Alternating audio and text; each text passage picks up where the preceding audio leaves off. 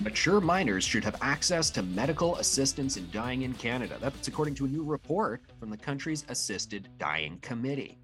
For the first time in over a decade, the British Columbia legislature will sit a conservative MLA. And the Western Canadian Wheat Growers Association is pushing back against the Trudeau government's fertilizer emissions reduction scheme. Hello, Canada. It's Friday, February 17th, and this is the True North Daily Brief. I'm Anthony Fury. I'm Cosmin Georgia. We've got you covered with all the news you need to know. Let's discuss the top stories of the day and the True North exclusives you won't hear anywhere else.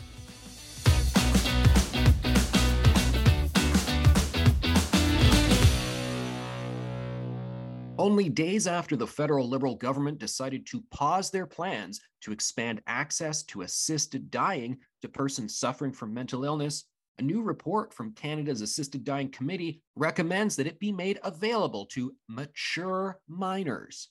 The Special Joint Committee recommended the Government of Canada give terminally ill minors the authority to request euthanasia if the minor is believed to have sound judgment. The committee report said medical assistance in dying would be limited to minors who have, quote, requisite decision-making capacity. Now, requisite decision-making capacity was not defined in the report and is determined on a case-by-case basis between patients and MAID assessors. They're commonly doctors or nurses in Canada. Now, the report noted that rules surrounding assisted death for minors should start strict, but may change. The committee recommended that the government involve parents in a MAID consultation, but ultimately suggested that the government make it so that a child's own decision is final and that the child is capable of overriding their parents' guardianship. Cosmin, I really have three things to say about this. Wow, wow, and wow. And that's not a good wow. I mean, we are now just coming right off the heels of the whole world saying, what's going on with Canada allowing this for persons with mental illness? And we put the brakes on that, and that was the right decision. And what? Now we have a report saying, quote unquote, mature minors who are capable of making this decision. I mean, what on earth is happening here? Right. I think bewilderment is the right response because this comes, about a week after Justice Minister David Lametti announced he was going to put a pause for an entire year to make sure that this legislation makes sense and is safe. And that was just with the mental illness provision. And now we're seeing recommendations to expand this to minors. So it is very confusing. Despite the fact that they're putting a year pause on this, Lametti has made it clear that the government plans on moving forward with expanding access to MAID. So I'm just not sure what the messaging is here. It seems very conflicted. No, absolutely. And I think that this committee was assigned this task obviously well before the international controversy arose, but it does tell us that the sort of natural headspace right now for where this is headed is to expand it. And it would be really interesting to see how people respond to this latest development. I mean, this idea, oh, mature minors, requisite decision-making capability, but we haven't actually detailed what that means. Well, we don't allow mature minors to drive, mature minors to purchase alcohol or to purchase cigarettes. We just say, okay, here's the age of majority, 16 driving, 18 voting, what have you. And that's it. There's no like, oh no, this 14-year-old, they can drive because they're a bit more mature. Absolutely. And, combining these two things, having minors who might also have mental illness as the underlying issue where they're seeking MAID, there's so many questions around whether any individual who is suffering from mental illness, whether it's depression or other symptoms, has the ability to make the decision to end their life and not see the eventual hope of getting out of that. On Thursday, independent Nechako Lakes MLA John Roustad announced he was crossing the floor to the Conservative Party of British Columbia, making him the first BC Conservative MLA to sit in the legislature in over a decade. Roustad was removed from the BC Liberal caucus by party leader Kevin Falcon before the party rebranded as BC United. Roustad told True North, I believe in a more self sufficient BC ripe with economic opportunity, compassion for those in need, and a protection for our most personal freedoms. Only one party offers this vision, the Conservative Party of BC. Falcon removed Rustad from the Liberal caucus in August, claiming Rustad's pattern of dissident behavior was not compatible with the party. Rustad had been criticizing aspects of the Liberal Party's stance on climate change. Shortly before being ejected, Rustad shared a social media post which criticized the connection between CO2 emissions and climate change. So I'm not sure a lot of people understand the dynamic of politics here in British Columbia. We're talking about the BC Liberal Party, and to many people that might seem similar to the Ontario Liberal Party or the Federal Liberal Party, but in reality, the BC Liberals in British Columbia have been sort of the center right wing party. They almost played the role of the Conservatives. Now, this particular MLA's decision to move to the BC Conservatives, which was actually a very established party before the 1970s, they were essentially the main opposition party here, and they were vying with the BC Liberals to for control of the province until the NDP started coming in. So his decision to move to the BC Conservatives is quite a big one because it signals, first of all, a center right alternative to the BC Liberals. And one of the main criticisms that has come from Roostad is that this party, the Liberals, have moved closer to the NDP and the Greens in their messaging and in their policy. So, Anthony, coming from outside of BC, what does this, look like for you? Well, Cosmin, I am guilty of being one of those downtown Toronto, center of the universe attitude people. So more, I'm hoping I can get your insights on all of this because, to your point, we hear BC Liberal Party, but then we learn that it's not actually all that allied with the federal Liberal Party, more of a conservative party. What is the BC Conservative Party? So paint the picture to me, please, for folks in Eastern Canada. Absolutely. So the BC Liberals generally tend to be more on the fiscal conservative side, and that is essentially where they still are today.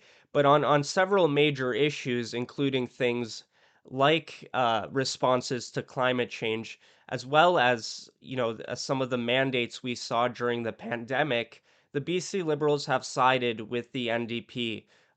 We just saw a recent debate in the legislature condemning the Freedom Convoy a whole year later, and BC Liberal MLAs decided to endorse that motion on the floor.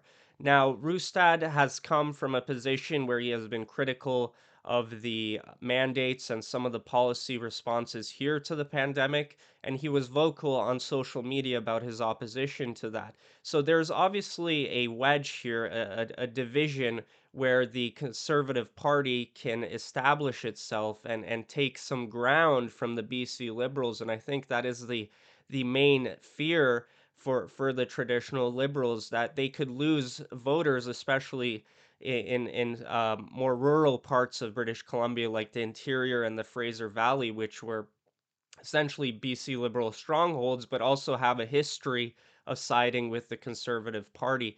So it'll be interesting to see in coming years how this develops, whether there will be any more MLAs to either be courted or to join the Conservatives. And there's always the issue of by-elections. We did see the Conservatives run candidates in two by-elections. I think the first one was actually in Kevin Falcon's riding, where they scored about, I think it was either 4 to 6%, and then by the next one, which was in South Surrey, they were able to score a comfortable 12 to 13%. So it'll be interesting to see the electoral outcome. The Western Canadian Wheat Growers Association put out a scathing statement on Wednesday, accusing the federal government of ideological capture and failing to base their 30% fertilizer emissions reductions targets on science. In a press release, Wheat Growers President Gunter Jochum said Ottawa never took into consideration how the policy, first introduced in 2020, would impact farm yields. Jochum wrote, quote, at a time of food insecurity and skyrocketing consumer prices for basic food staples, to fail to consider the impact on the food supply of fertilizer reductions is frankly appalling.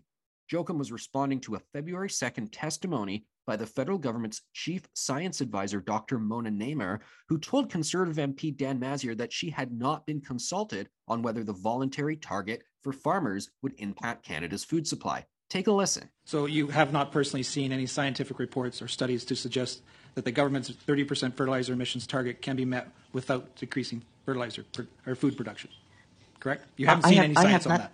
You have not seen any science on that. Well, I haven't seen any report on this.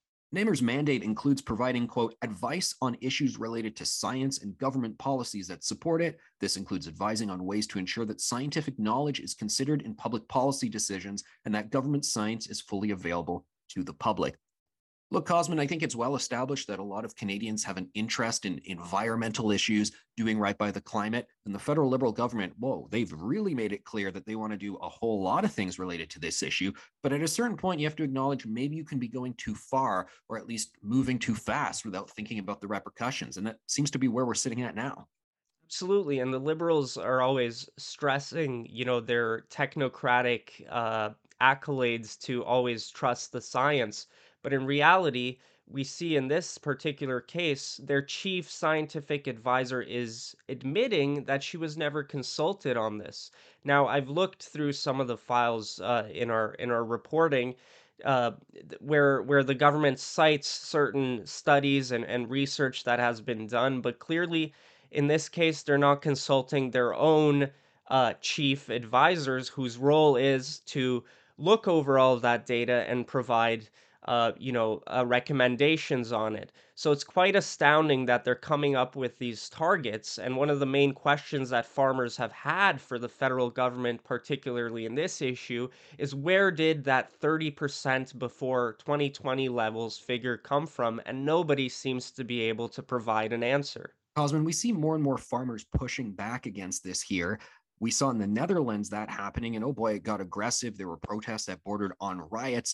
What do you think is going to happen next in terms of the political calculus? I know in the fertilizer files, you got a lot of window into what was actually happening with emails between different government officials, a real insight into the process here. Do you think they're going to continue to go aggressively, or might we see them pause like they've paused with other controversial measures?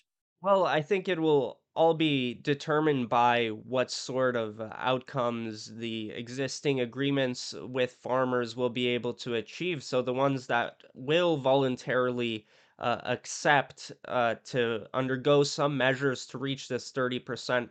And I find I highly doubt that we're going to be able to reduce fertilizer emissions by 30% below 2020 levels across the board here, because for example, in Western Canada, the conditions make it such that it's nearly impossible to do without reducing fertilizer use, which will have repercussions, as we've seen on farm yield. So depending on what the government can achieve, then they're going to reorganize and potentially bring in some newer measures. We saw discussions about introducing a carbon tax like regulatory backstop, so that could be one option. But until then, I'm not sure we'll see such a pushback from farmers as we did in Europe in Canada, because it does remain to be voluntary at the current state. That's it for today, and don't forget to check in at www.tnc.news throughout the day for all the news you need to know. And if you're able, please consider supporting independent media at donate.tnc.news. Thanks for listening, and have a great day.